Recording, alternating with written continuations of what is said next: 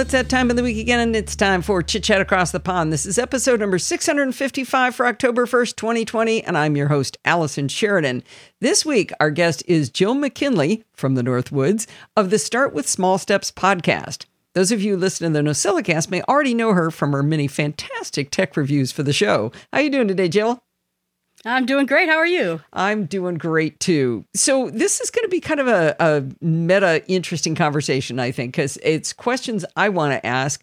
And hopefully you guys will find this interesting, too. I started a podcast 15 years ago. Jill started a podcast in the last month.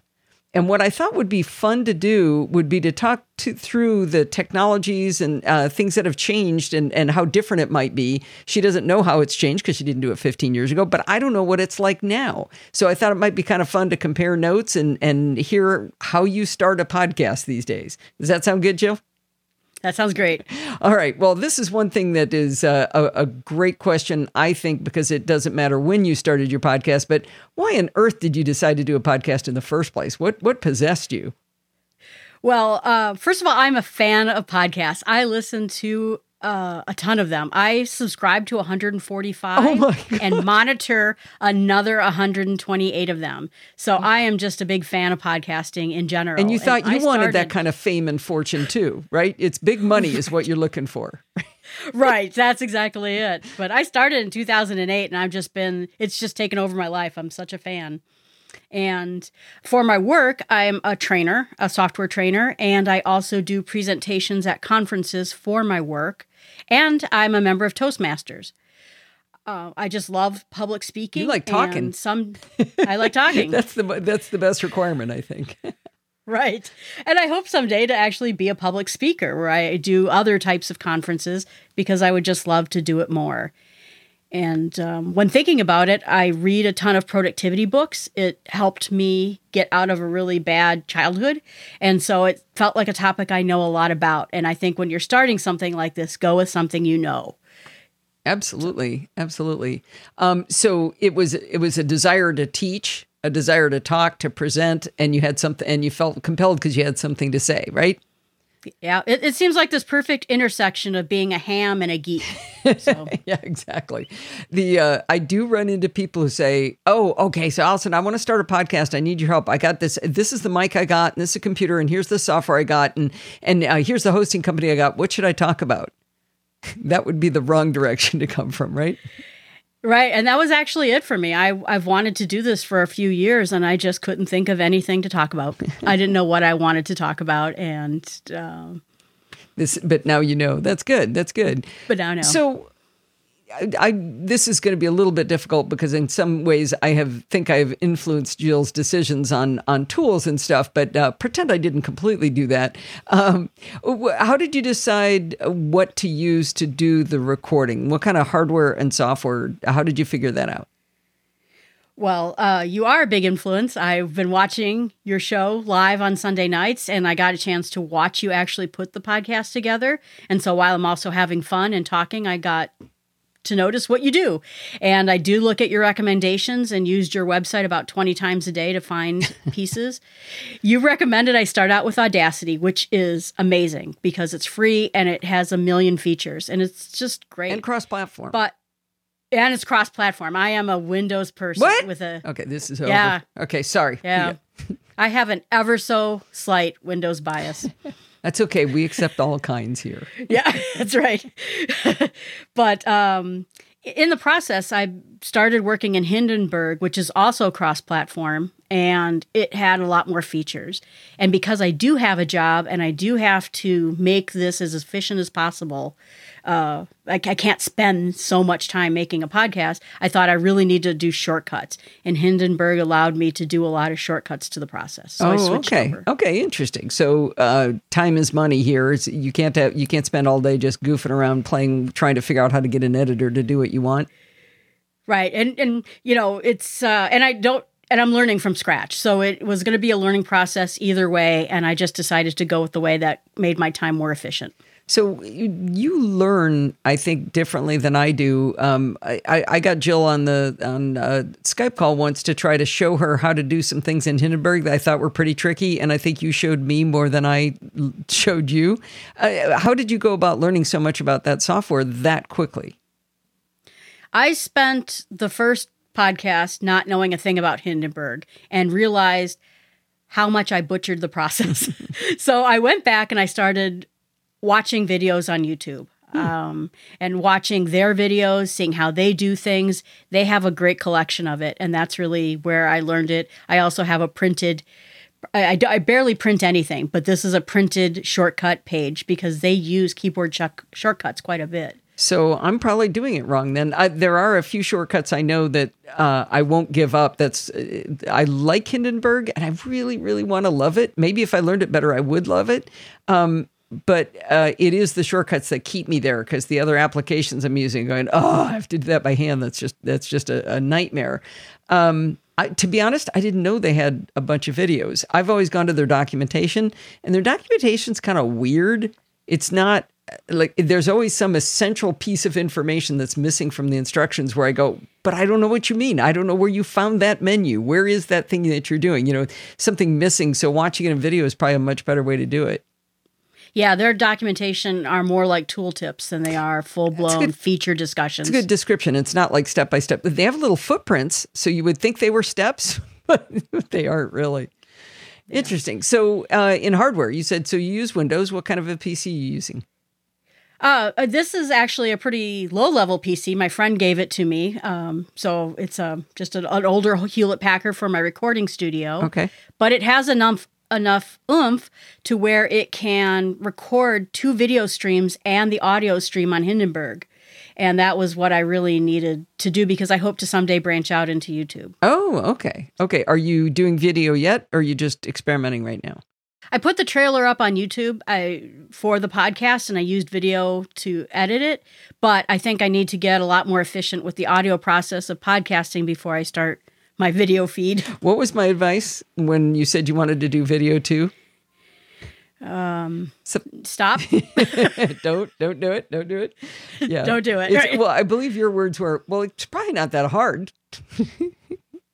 I got a scheme cooked up in my head, which I think will work quite nicely for me. And I can tell you my secret is to have 2 cameras. So one, I'm talking to the camera, and if I screw up and I need a cut, I'll switch to camera 2. With the Haven't part you just that's screwed bad. up in camera 2? Are you screwing up? Yeah, in but both? I can cut it.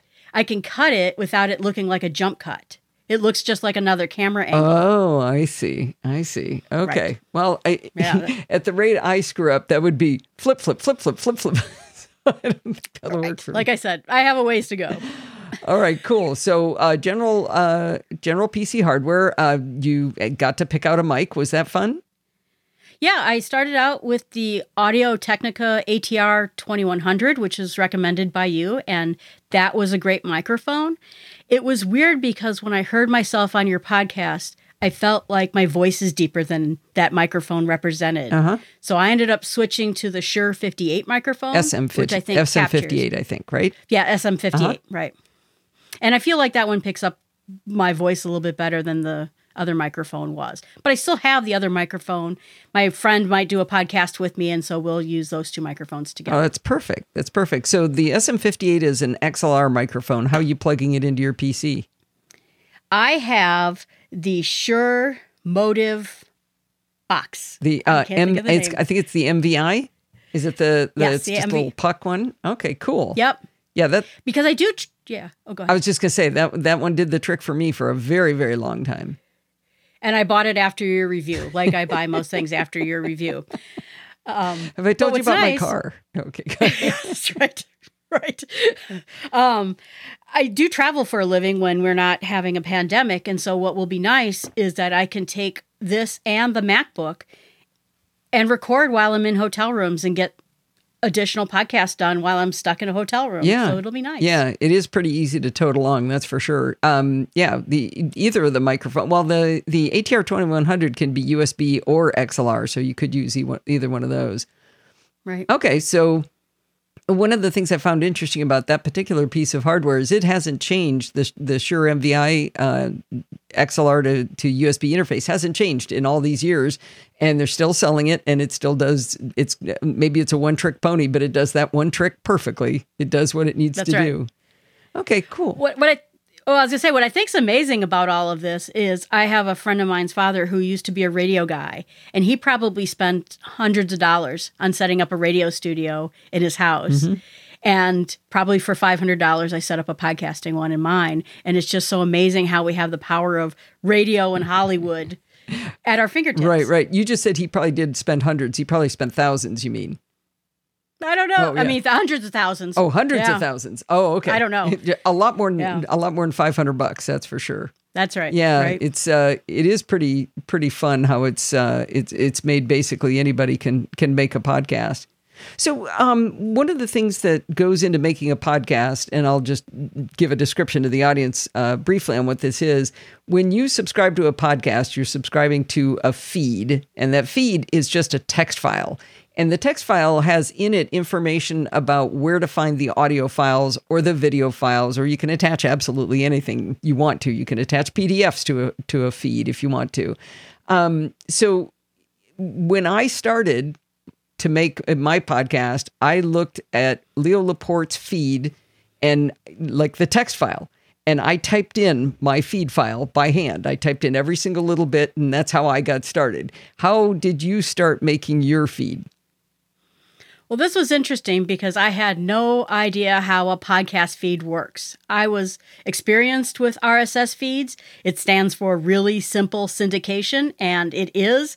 I think back in the 80s, I built basically a My Yahoo website by aggregating people's news sites through an RSS feed, and it was just hilarious how I used it back in the 80s. Mostly people followed blogs with it back in the day, and it's amazing that it's just still around. And so I didn't know how it worked. I didn't know how to get a feed up there. Yeah, I didn't know the guts of it, and so that was really perplexing with me. But I think what's really amazing about it is that this old technology is still there, and it's really egalitarian. You can't mess with it. It's the one algorithm, I think, that social media and other places can't mess with. It's just a feed. Anyone can have a feed. And so I'm pretty impressed it still lives on. Yeah, the closest it got to messed with is Apple added a few more tags to it when they started Apple Podcasts, but they did that for just literally, added just a couple, and then they stopped, and they haven't messed with it since. So it's not part of the official standard of what RSS is, but it didn't do any harm, and so everything still works.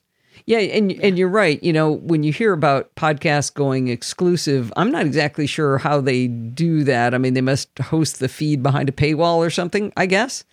But it's a magical file that whenever somebody adds to that file, that causes a new episode to show up in your podcatcher. It's literally, It's called item. It's got a little left bracket, or little greater than, less than symbols on either side of the word item, and then /item. And whatever's in the middle there says, go find this file. It's an MP3, and this is how big it is, and this is what it's about. And then it magically shows up. It really is magical. I think it is magical. I'm really impressed by it. It's one of those things where you just say, man, that is tried and true. But I didn't know how to do it. I looked at several technologies for it. Some of them have to do with WordPress plugins, and I was just lost at it. And then you kindly gave me Feeder 3, which is just so fantastic. I can't imagine anything easier. So what's nice is you set up the connection to your website, where you're going to upload the XML files where your podcasts are located. The XML file is the feed she's talking about. Yeah, the feed, the RSS feed. Yep. And then I'm able to create my podcast, create items in it, like you said, those individual episodes. And in there, I can say what the episode's about, what number it is, how long it is, and then put the show notes in. And that was the part where I was lost. I didn't know how that worked. Where did those come from? I realized I've been listening to podcasts for now 12 years, and I have no idea how show notes get in there. So now I do. It comes in through Feeder 3. I can put them in there, make them look nice, and then when I'm ready to publish my podcast, You hit send, and I just can't imagine anything better than that. This, I was, one of the reasons I bought Feeder for Jill, it's from a company called Reinvented Software. The reason I bought it for Jill was, I thought it'd be fun to surprise somebody and just give them something. That's always a good time. But I've been using Feeder for probably like 13 of the 15 years, and I gave that guy, $40 once. And that's it. I've never given, and I thought, you know what, I should just give him some more money and I'll make that work by giving it to Jill. Cause it's sort of like a blogging piece of software almost, it's very similar to the way I feel about Mars Edit. I know where all the pieces are. One of the crazy things about it is, when I've been on vacation and, Bart or Alistair, take care of the show for me, they have modified my feed file. Well, that's not local on my machine. Believe it or not, the way I get the feed back to where they are is I delete it in Feeder. And then I just go out and I could say, bring down a feed, and I give it the URL and it sucks it back in. And now it looks like exactly where they left it. So it's not like a syncing thing exactly. It's like you just go get the real one, because the real one is the one that's up on my website. Now, I did give Jill some advice on where to put the feed file. And I'm really passionate about this subject. Is your feed file should be 100% in your control when you start a podcast. Because if you have it hosted by Blueberry or hosted by Libsyn or hosted by anybody but you, and then for whatever reason you decide you want to not be there, it's difficult to get it away from them. Now, these services have gotten better. You can get your feeds away from them, but it's like asking permission to have your own money, going to the bank and them saying, well, we'll get around to it, and so I gave you the advice to keep it on your own website, and hopefully that's what you did. That is absolutely what I did. I debated that at first. I looked at the I looked at the Buzzsprout application and the people who host that website, and they look like amazing people. They give amazing advice, but I felt I had the technical ability to host my own website. I had space already with Bluehost, and I felt I knew how domains work. I know how websites work. I can figure out the RSS feed. So I decided to, certainly after your advice, host myself and then own my own feed. So Buzzsprout, I think I remember talking to them at the Podcast Expo last year, or Podcast Movement last year. So is this a service where they host everything for you? They can, yeah. They will host everything for you for, I think it comes out to $13 a month per podcast, with some limits involved. You can buy more space and more longevity to it. But they also have a number of helpful videos. They have their own podcast. They will teach you how to make your own podcast. And I think what's really neat about them is there was a part in one of their videos that says, now, if you're hosting with us, do this. And then I thought, they're just going to cut it off because they want to teach you how to host with them. And they said, but if you're not hosting with us, and then they showed you how to do it. And I thought, what amazing people they are. Yeah. They really just want people to be good podcasters. And so I can't say enough good things about them without actually using their services, but they seem like they just want to be great at podcasts. That's interesting. Yeah, I think you're unusual in that you were already a sysadmin, right? Mm-hmm. You've got a lot of experience with websites and stuff, so you had a leg up there. But for somebody else starting out, it would be interesting to see whether they could do everything but hold that actual feed file, or what their policy is on giving it to you if you say, no, I don't want to be with you anymore. It's not you, it's me, but I'm out of here. Right. And I don't know that. You're right. I felt I had the technical ability. I also could set up a website with Bluehost for $200 for 2 years. I probably could have cut that in half if I really tried. And now I can have as many podcasts as I want. Right. It's yours. These services are $13 per podcast. Mm-hmm. I can have now as many as I want for free. The Jill from the Northwoods empire, you already have visions of expansion, right? I have in my head of starting 2 more podcasts yet this year. Wow. Wow. Yeah. Well, let's take a break in the middle here and talk about your podcast and what it's about, because I think that's important before we talk about your recording process. So the title of the podcast is Start with Small Steps. What's your tagline? What's that actually about? Well, like I said, I had problems figuring out what I wanted my podcast to be about. I knew that I wanted it to be in productivity, and I just couldn't figure out what my angle was, how I was going to be different. And this is really hokey, but I watched the Queen's 2019 Christmas speech. And she talked about how everything that's been good, from the moon landing to rebuilding relationships after D-Day, all came from small steps. And as soon as I heard that, I was like, that's it. That's what my podcast is going to be. It's going to be about small steps, because I think everything I've done right in my life had to do with me not taking gigantic projects and becoming overwhelmed, but instead breaking them down. And so I thought, this is really what my angle is. I really can run with that. So I looked for domain names to see if there were podcasts called this, if there were websites called this, and I finally found that I could exactly fall in this line with a domain name, with a podcast, and the Queen's speech, and start a podcast trying to help people achieve some of their goals in life by just breaking things down smaller.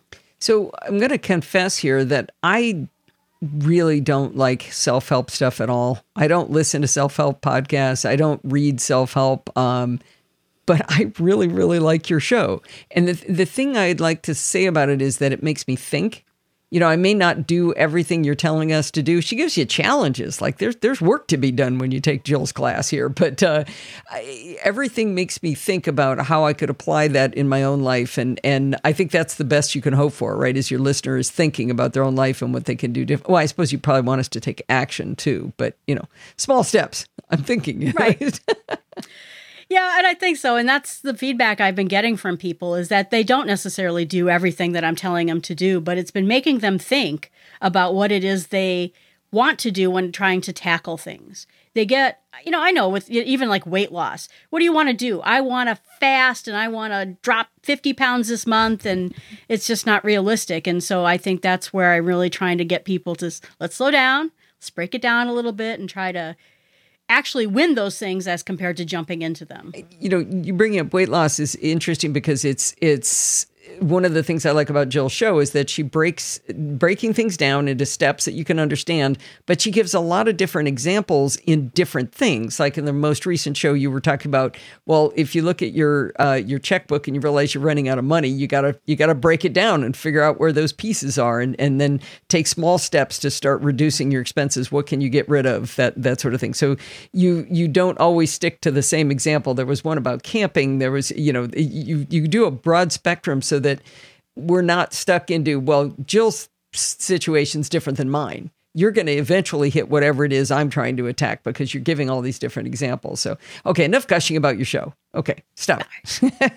So with that in mind, what's your recording process like? Are you writing this up ahead of time? Are you just that good off the top of your head, scripting bullet points? How are you doing it? So I start with a OneNote notebook that is just chock full of ideas. I probably have a year's worth of ideas in that notebook already. Wow. So I'm ready to go with that. But that notebook came from all the times I listened to podcasts and read productivity book and thought, wow, what a great idea that is. I really love this idea. So then I would write it down into this notebook, which now has become my podcast notebook. Oh, that's kind of interesting. So you already had all the bullet points.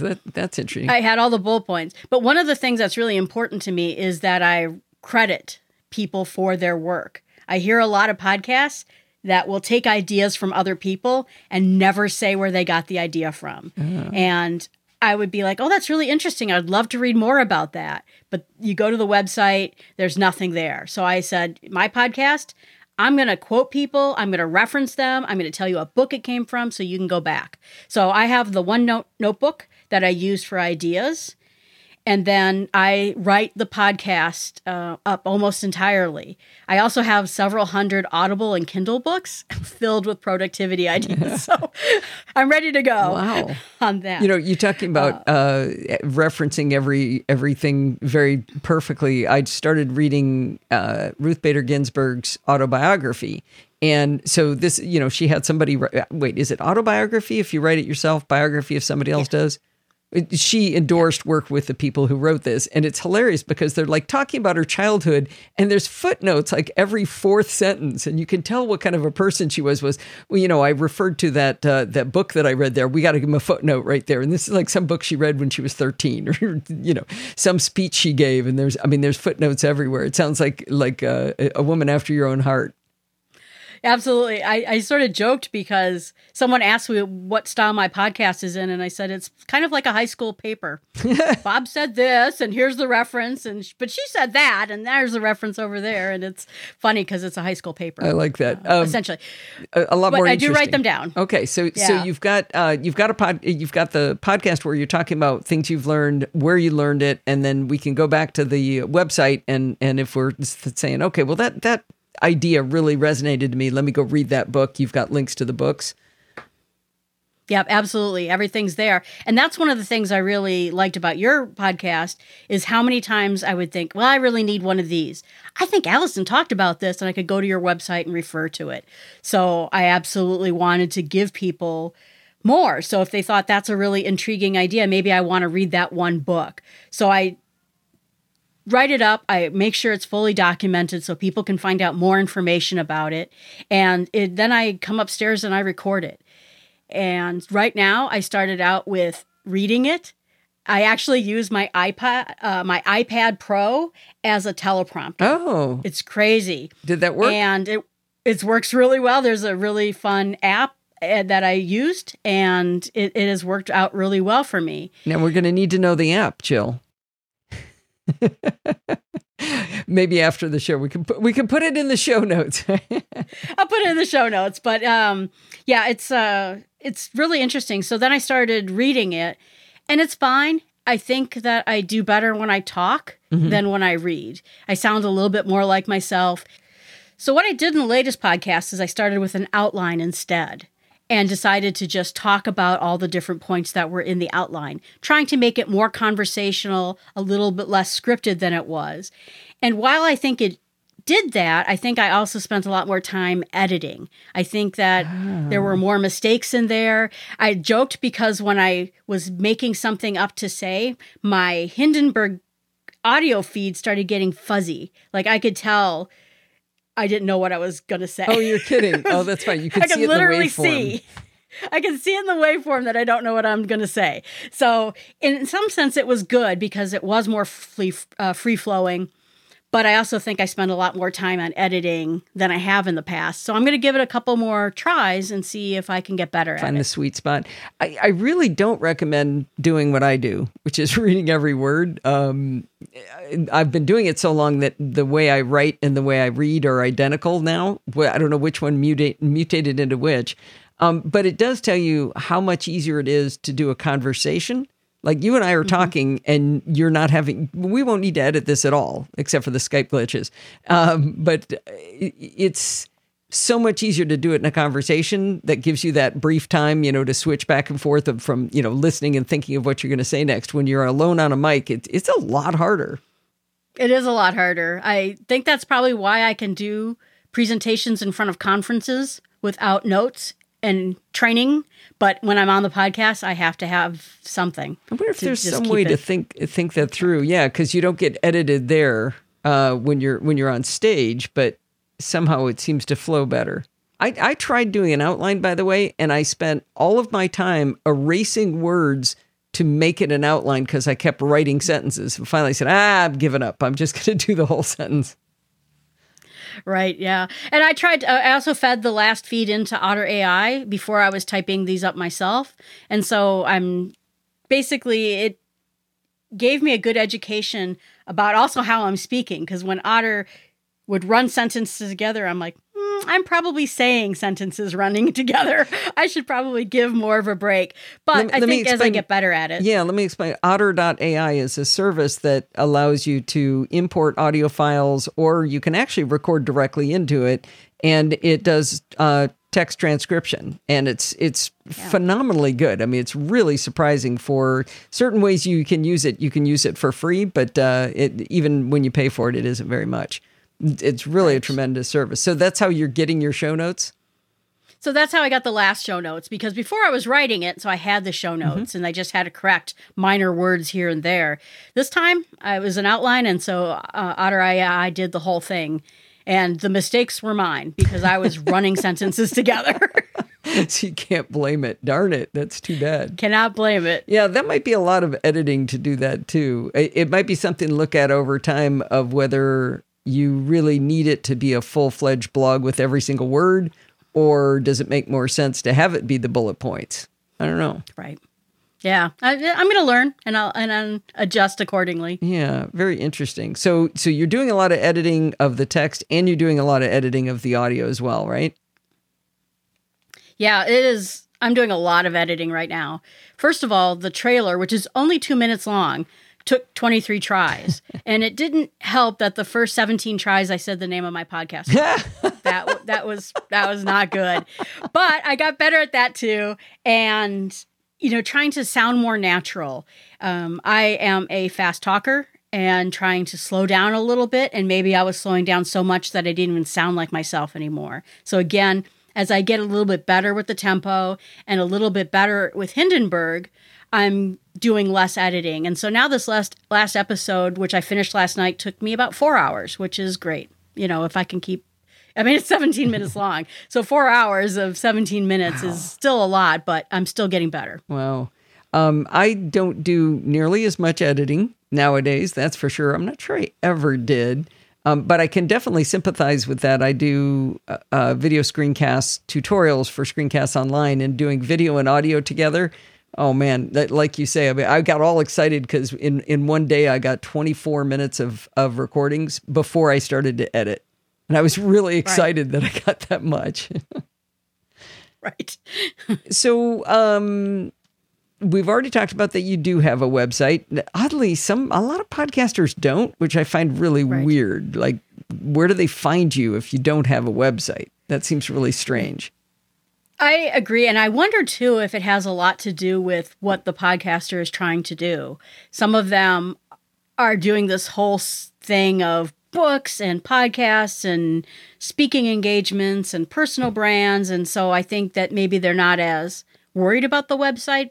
But I know I'm that person that if you say something on a podcast, I'm going to go to your website to try to look up more information about it. And I've just been so disappointed not to see data there. Mm-hmm. So I really felt important about it. Like I said, I live at your website. I probably go there once a week during making this podcast. It was probably 20 times a week, but I just really love to be able to go back and check out those things. Oh, cool. And I told you not to gush about the show the whole time, just part of the time, right? Just part of the time, right? So I ignored the other, no, I'm just kidding. So how important is trying to build social engagement with your audience? Is that something you want to do or you'd rather not do? How do you look at that?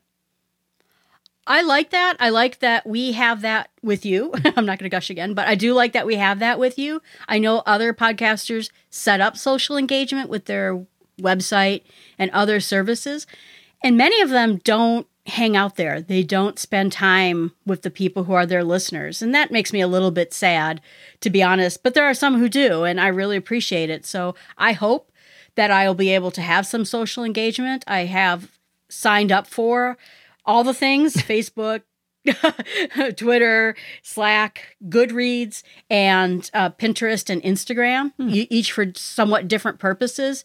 And I hope that, someday when I have an audience, I will be able to maybe even have like a Zoom meeting with them once a month or once every week or something. Oh, that's but I would love to have that I would love to have it. Yeah. So Jill is only on what? This will be episode 4 coming out? 4, so she isn't just being self-deprecating. She is speaking literally that this, the show has just started. I find that I wanted to ask you that question about social engagement because I have had a lot of discussions with my podcasting friends. And I know one guy in particular who's a big podcaster, big Apple podcaster. And he said, I don't want that. And to me, it was like, an alien had walked in the room. It's like, why wouldn't you want social engagement with your listeners? And he's like, well, they can email me if they want to. Really? Right. I don't have time to talk to them. And to me, it's the reason for why I do what I do. When you were talking in your 3rd episode about looking at the things that are most important to you and taking the top 5. Well, the most important thing about my podcast is being able to talk to the audience. That is the number one reason. To me, if I didn't have that, I don't think I'd still be doing it. It's the whole point, to get to know people and geek out with them and share stories and, meet you in person. I mean, that's what it's for. Absolutely. And since this is about productivity, I would love to hear what other people are doing and trying, and if this worked for them or if it didn't work for them, or if they had questions, I'd love to do that. So, yeah, I certainly do like it. To me, and the things that it's opened up for me in my physical life, like I said, you and I got to meet in person. You came and met Steve and me. I've ended up in Europe. I've ended up going to eclipses because of the podcast. All these different connections that I've made with people because of the podcast. So, not having that be social engagement, not being a big part of it, just doesn't make any sense at all to me. Right. So are you obsessing on download statistics yet? I am trying very hard not to. I think that, this is a game over time, that you have to build up audiences over years, not episodes. And so I'm on episode 4. I'm tired, but I can't imagine being at 802. And I hope that, as it comes along in the number of years, that I will build an audience. Or maybe this isn't the right topic and I'll try something else. But I really do hope not to obsess about the numbers as much as I am. And I think, you asked the difference about what it is to start a podcast now versus 15 years ago. And I think the difference is there's so much, you probably didn't have much data. You probably had web data. There is so much data out there. There are so many social media sites. There are so many places. Put your podcast here, put your podcast there, do this, do that. That for you, in starting a podcast 15 years ago, you were thinking, oh my gosh, how do I do that?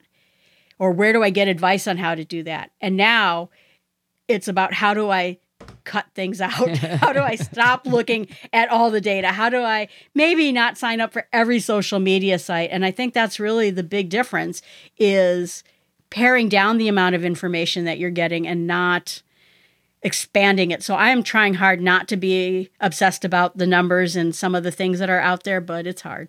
Yeah. Yeah. I occasionally go look at the numbers and I can get myself all spun up about it, or I can look at it and say, hey, people are listening. People are talking to me. I'm having fun. What does that matter? Now, if what you're looking for is to make money and you need to be, living on that, then you need to mutate what you're doing to what people want to hear instead of keeping it what you want to talk about. And I'm in the luxurious position of being able to do the podcast without worrying about whether it makes enough money. That isn't a big issue. But I know there's people who do. And so you've got to make sure that you're getting that information to the people the way they want it, and that way they'll listen, and then you can get ads, and those metrics really do matter. Yeah, I figure in 15 years I'll take a look at it. But it's a bit like stepping on the scale, because if you don't lose weight or you gain weight, you're unhappy, and then if you lose weight, you're just not happy enough with how much you lost. I think listeners' statistics are going to be a little bit like that. Yeah, I think so. The other thing is that it's often depressing to look at because people don't listen to podcasts right when you record them. So if you look tomorrow at how this episode of Chit Chat Across the Pond is doing, man, it was the worst episode I've ever published, because nobody's listened to it yet, right? Only the people who got the feed on the first day and just, live for every episode of Chit Chat Across the Pond, those people will have heard it. But somebody else is going to listen to it a week from now. Somebody else will listen a month. Somebody else will listen 2 months from now. So the cumulative number is always bigger, which means your graph is always going down when you look at it, 100% of the time. Yeah, it's scary. I don't want to be scared by it. No. The other thing is it always goes down in the summer, and this summer, it's going down a lot because nobody's in their cars. So, yeah, definitely don't look at the stats. Right. So, final question. Are you having fun yet?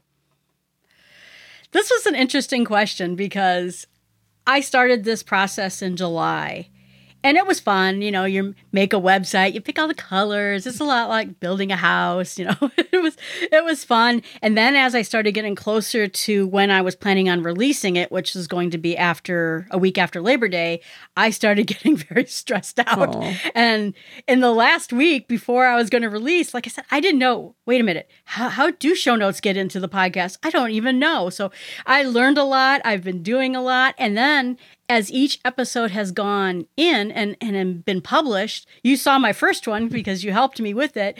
It felt like a celebration. And, honestly, each one has been better and easier. And when I hit that publish button on the app, I feel like 1,000,000 pounds is off my shoulder, and it's starting to get fun, and I'm starting to get the hang of it.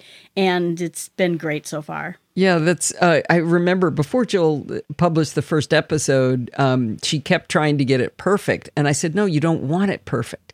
You want to be able to look back 5, 10, 15 years from now and play it back and just laugh at how bad it was. So if you make it perfect, that's a tough bar. You want to be able to have some fun with it later.